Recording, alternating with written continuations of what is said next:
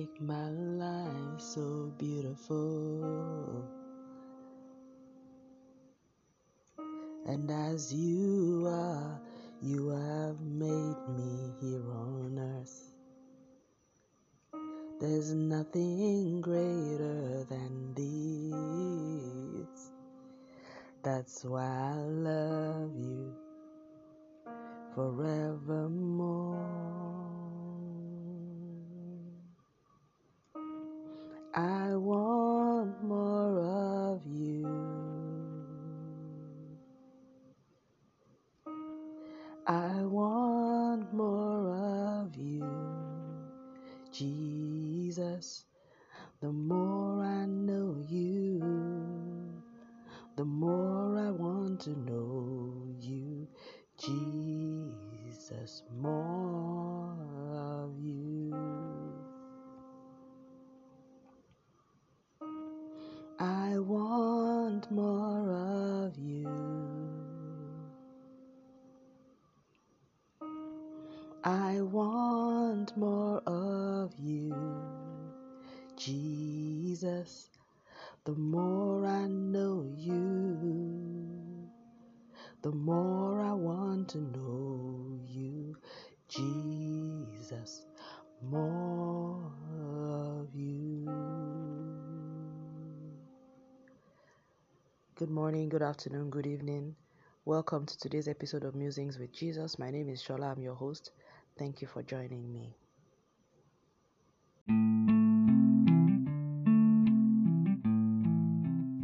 So that was More of You by Sinach. Wonderful minister of the gospel, phenomenal singer, woman of God, Nigerian by birth, and gifts to the nations. And one of her classic songs, in fact, almost everything she sings is the classic songs, classic worship songs. And you can always tell when someone, when songs are birthed by a life of worship. You can always tell. I don't know about you, but I can always tell. I think we can always tell, particularly if you're a worshiper yourself, because it comes through. You can see the heart of worship. You can see the life of worship. You can sense the soul of worship, the relationship behind the song, and the power, the presence of God just comes through. And the reason why I opened with that song is because it reflects the way I feel right now. I just feel, I've always liked that song. It's always had the first time I heard it, I was like, how is it that someone is able to sing a song that just like speaks to the spirit of my heart? But it says, you make my life so beautiful that as you are, you have made us in this earth, and that there is nothing greater than that. It says, I want more of you. And the more I know you, the more I want to know you, Jesus, more of you. And that last line is the hook, because it's just the truth. I mean, it says, and I think that's the heart of every true worshiper. The more we know of him, the more we want to know about him. And so the prayer is that Jesus, just show me more of yourself. And even though it's a cry to the Lord Jesus Christ, it's really about a cry to the Lord. And the funny thing is, God is one of those things, and I think that's the way the world is somehow. The more you know him, the more you discover that there's so much more to find out about him, and the desire to just continue to know him even more is so overwhelming. And where I have gotten to, or where I am in terms of my walk with the Lord, is that unlike before, when I was so focused on him doing certain things for me, one of my big learnings from 2020, which I talked about a lot towards the end of last year, was about realizing that I needed to separate my natural experiences, my personal disappointments, my personal trials and tribulations, separate them from my relationship with God as much as possible, and focus on those things that were hindering my relationship with him. And when I did that, honestly, that was when my breakthrough came, because before then, all I was doing, all of my prayers, everything was about, that one thing that I wanted God to take care of. And it had become an idol in my life. It had become the most important thing. It had become more important than knowing God, than loving God, than serving God, than worshiping God. It was like, God, if you don't do this, then, this is like the only basis for our relationship. And that was how I even got there is just amazing to me. And I think sometimes life gets at you in such a way that you mess up your priorities. I mean, you just they get so mixed up, and things just get twisted. And I think sometimes, looking back now, I think I appreciate, or I can now appreciate, the experience that I went through, very turbulent and personally turbulent and challenging experience last year, because it forced me to to reprioritize my life and focus on what was most important. And that is really God. I had lost track of the fact that my walk with God started when I was 17 years old, when I had nothing. I had no idea how my life was going to turn out, but I was just tired of struggling on my own, and I wanted God to come in and take control. I had heard this gospel of a loving God, of a God that would, that loved us enough to send his own son to come and die for us, and who was, willing to deliver us from sin, from shame, from guilt, from feeling less than, not good enough, inadequate, helpless, and that was the gospel that brought me to the feet of Christ. And at that time, I wasn't worried about whether I was going to make it in life. I wasn't worried about whether I would get married, or I would have a house or children or cars, or I just wanted him. I just wanted him. I just wanted him. I just wanted him. And how over the years I lost track of that, is, I think, the tragedy of how we get derailed in our Christian work, to the point where and I think this happens with relationships, precious relationships, we take them for granted. Other things begin to take our attention, and we forget, the people that mean the most, or the person that means the most in your life. And for me, that was God. It has always been him, because every other thing I can swing through life without, but honestly, not having God there with me, I won't last 2 seconds, half a second, 1/10, 100th of a second. I won't last. I just do not have the capability to go through life without him. I'm not one of those people who does well without God. I'm not. I am utterly dependent on him. Even when I try, you know what I'm saying? Even when I try, I try to go without him. I'm unable to. I can't function the way that I would want to function. I find the world too cruel, too wicked, too harsh, too hateful. I just find it, it's a little bit too much. And I've always felt this way, even as a child. I've always felt. I think losing my dad very early made me realize that I just saw the world in a way that I think perhaps most people, get to find out maybe much later in life. But for me, the harsh reality of life struck for me at 5 years old. The fairy tale was gone.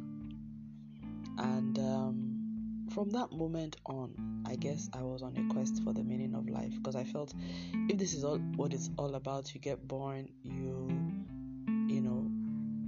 fall in love with people around you, you have loving parents, and one day they are gone. As in gone, just gone. God, as in God. That I was like, no, there has to be a backstory. This is not normal. So I have been on a quest for finding out what that backstory is. And people can give all the explanations that they want for why things happen in certain ways, but I think the Bible gives the best explanation, starting off by the creation, the fact that the earth was without form and void. Apparently there was a reason why that was the case, and how God then created, shined light into darkness, and how he created man, put them in the garden, and from nowhere there was this serpent that came and then deceived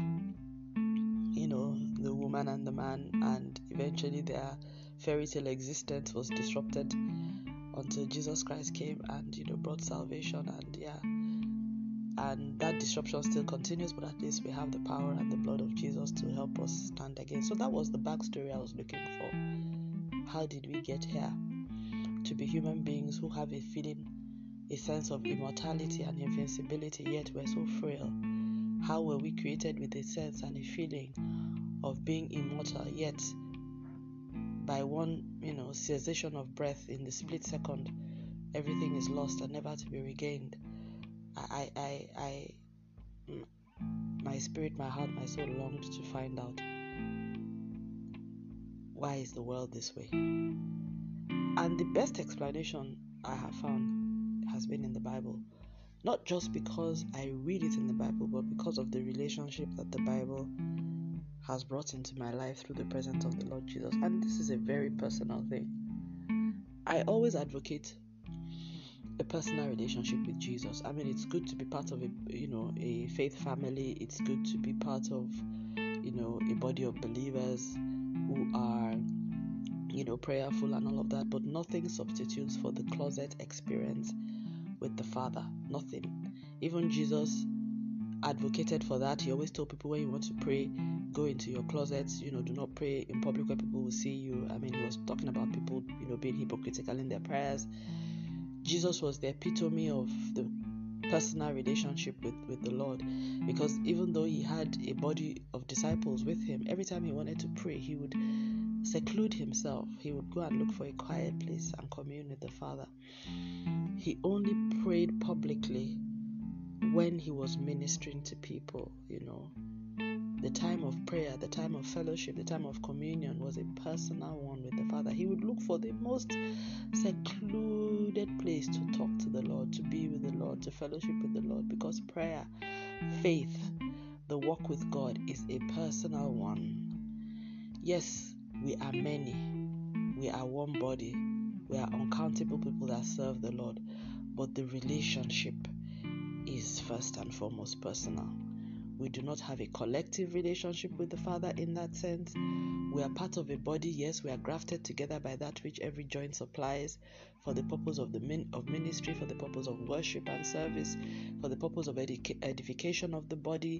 We are a collective, but for the purposes of relationship, we are one. It says, he that is joined unto the Lord is one spirit. That joining is a personal joining. It's a personal joining. It has to be personal first before we can be grafted into the communal one. And that is what the spirit of Sinach's song is saying. It's talking about I. It's not one of those songs that is saying, we worship you, we bless you, or this is it says, I want more of you. The more I know you, the more I want to know you. Jesus, more of you. And that is exactly how I feel.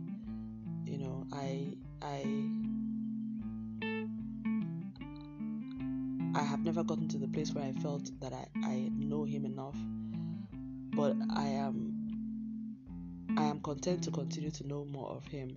And I think even the experience I just went through, I thought 2020 was like the height of it, and 2020 was quite intense. But this last month, I also experienced some things that I hadn't experienced before ever in my life. And the Lord delivered me with a great and a mighty hand. And he did it without batting an eyelid. It wasn't no skin off his nose. All I had to do was to obey his word. He didn't create any drama. There was no whirlwind. There was no fire. There was no angelic visitation. All that came was the still, soft voice of the Lord, of the Holy Spirit. All I had to do was obey. That was all I had to do, and my miracle came. Nobody prayed for me. Nobody knew what I was going through. I mean, no one laid hands on me or anything like that. I wasn't anointed with oil. I didn't do any of those things. I didn't give a seed. All those. None. All that I did. The word of the Lord came through to my heart, to my spirit, unmistakable, small, still, and all I had to do was obey him, and God brought me through. I am eternally So no one can mess with my experience, Whenever I come across people saying things like, oh, the Judeo-Christian God is not the God for everybody, I'm like, well, that's your story, because you see him as a Judeo-Christian God. I see him as a God, the Most High God, the Creator God, the only true and wise God, who happened to choose for himself a people that he will walk with. But throughout the Bible, we see that he continued to move even in the lives of other people, even outside the children of Israel. And even till today, the people who he used to even to propagate the gospel after Christ are not even from that same stock. Till today, the gospel is not recognized even in the home birth where the forerunners of Christianity came from. And the reason for that was given in Romans. And I know that it's because of this kind of sayings that people say, so that people know that God did not, at the end of the day, God was all he needed, all he was looking for were people, a vessel of people that will serve him. So Christianity has never ever been a national religion, and anyone that says so does not understand scripture, because the nation from which the Christ was born rejected Christianity, and God allowed that so that it will be clear that at the end of the day, Christ was the Savior of the world and not the Savior of the Jews. But even beyond that, my personal experience of him supersedes anything that anyone will say. So I am also a living testimony, just like Paul, just like Peter, in their own time were, because I have seen him. That is why Sinach can say, the more I know you, the more I want to know you. Jesus, more of you. If I don't know him, if I haven't had an experience with him, then I will fall for anything anyone tells me. But this I know, there is evil in the world. This I know because I have seen it, I have tasted it, I've experienced it. This I also know, there is good in the world. I have seen it, I have tasted it, and I've experienced it. This I know, good is greater than evil. I have seen, I have tasted, I've experienced it. The goodness that I have seen, tasted, and experienced is of the Most High God, the God and Father of our Lord Jesus Christ. I have seen it, I have tasted it, I have experienced it. The account of the good God as written in the Bible, I have seen it, I have tasted it, I have experienced it. It is my personal testimony. It is no longer just about what is written by others. It is my lived experience. And that's what Sinach, or the spirit of that song, is trying to show. The more I know you, it's only a personal knowledge of Christ that can make the difference. It's not following the bandwagon, traveling because everyone else is traveling. It's not religious rituals. It's not hero worshipping people who seem to have the power of God in their lives. It's about knowing him personally. You know, when people talk about people and they say, do you know him? And he says, I know him personally. He cannot do this. This is who he is. You've misunderstood this person. I know him. That's exactly how it is.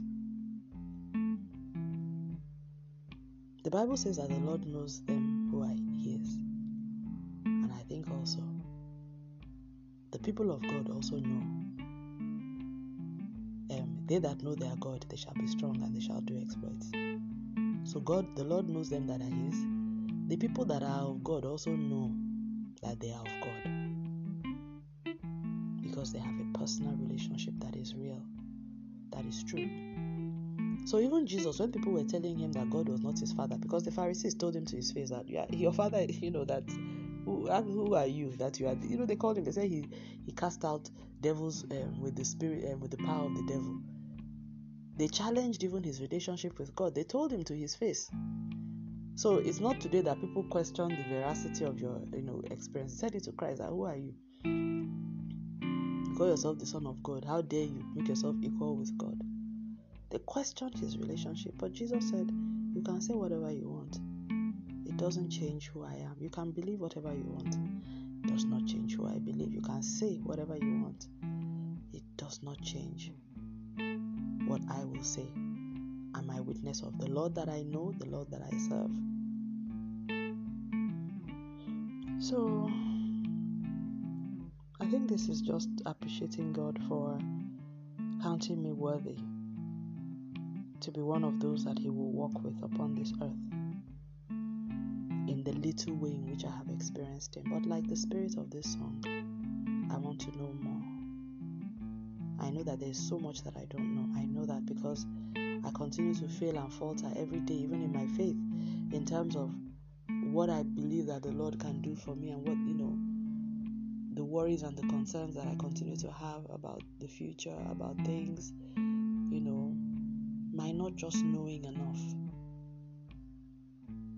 And, you can only know more about someone when you spend time with that person to know and to understand and to learn and to listen and to just, invest yourself and your time, your soul in that relationship. And that's the journey that I am on. So I would just pray that for as many of us as have this hunger and thirst in our hearts and in our lives, that may we be filled, and that may the Lord Himself show Himself strong in our hearts and help us to experience Him anew, and that hunger may it never die, may it just continue to yield with the passion and the zeal and the strength, that may the Lord Himself fill us up with that which we need of Him. The psalmist says in Psalm 119 verse 20, my soul is crushed with longing after your ordinance at all times. Isaiah 26:9 says, at night my soul longs for you. Indeed, my spirit within me seeks you diligently. For when the earth experiences your judgments and the inhabitants of the world learn righteousness. Revelation 21:6 says, then He said to me, it is done. I am the Alpha and the Omega, the beginning and the end. I will give to the one who thirsts from the spring of the water of life without cost. Revelation 22:17 at the end of days says, and the Spirit and the bride say, come, and let the one who hears say, come, and let the one who is thirsty come. Let the one who wishes take the water of life without cost. John 7:37, now on the last day, the great day of the feast, Jesus stood and cried out, saying, if anyone is thirsty, let him come to me and drink. Yeah, and this was me at the age of 17. I was thirsty. And it's so funny, when someone is thirsty and you find someone with a cup of water, will you not go and take that cup from that person? And then someone will now be asking me, why did I go and take the cup from that person? Don't you know that we have no relationship with those people? Those people are from a different part of the world than you. Meanwhile, when I was thirsty, you did not bring me anything that was able to quench my thirst. Please do not blame me for going to He that was able to quench my thirst. Because the truth of the fact is that when I came to Jesus, the hunger in me was filled. I knew that I had come home. It's not something I can explain to anyone, but that is how it is for me. So have your own experience by all means. Have faith in what you want to have faith in, but please,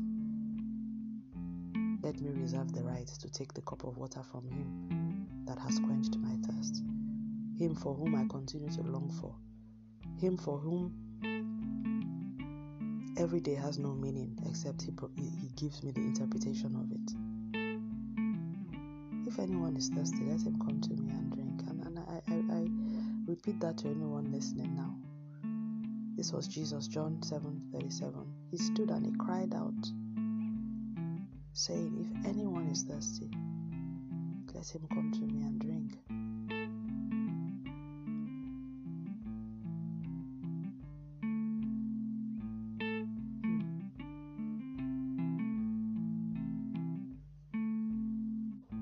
And to the woman at the well in John 4:13-14. Jesus answered and said to her, "Everyone who drinks of this water will thirst again, but whoever drinks of the water that I will give him shall never thirst.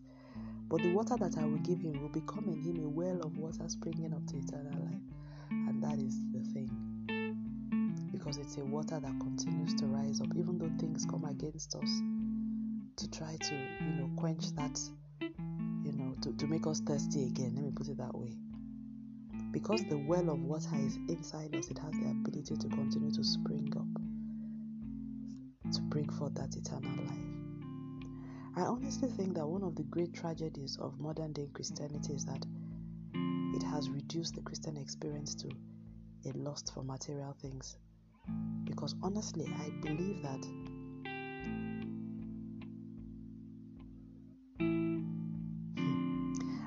challenges of the soul are much deeper, and even in many cases where people are struggling, with material things, most of the time when you get involved, you find out that there are mental blocks, there are things of the soul and of the mind that need to be addressed on the path to success, for lack of a better word.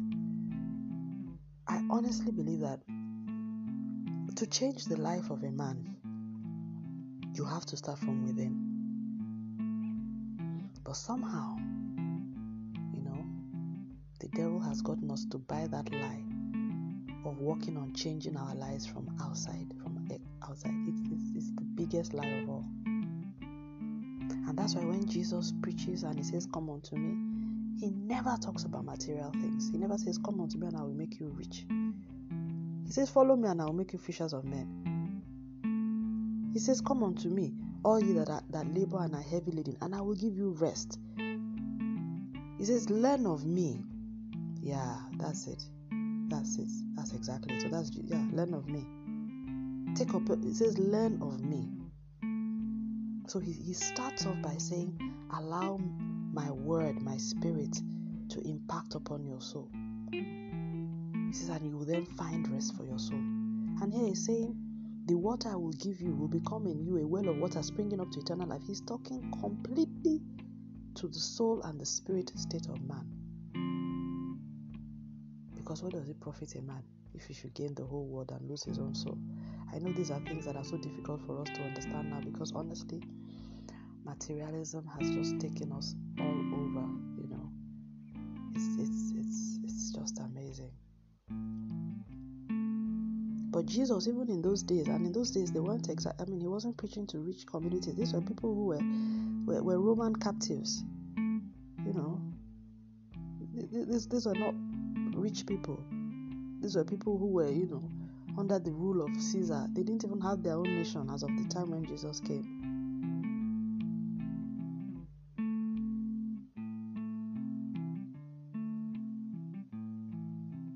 And yet he didn't talk to them about being free. He didn't preach to them about delivering them from Rome, which is what people thought the Messiah came to. Rather, he was talking to them about the condition of their soul. That means Jesus knew that regardless of whatever it is we're going through physically, what is more important in the scheme of things from an eternal and from a time perspective is the condition of our soul. So, to anyone listening at this point, if you would like to drink from the well of water that Jesus provides, I just say, pray a short prayer and ask Jesus to come into your life. Ask him to be your Lord and Savior. Ask him to heal you. Ask him to strengthen you. Ask him to give you this water that he says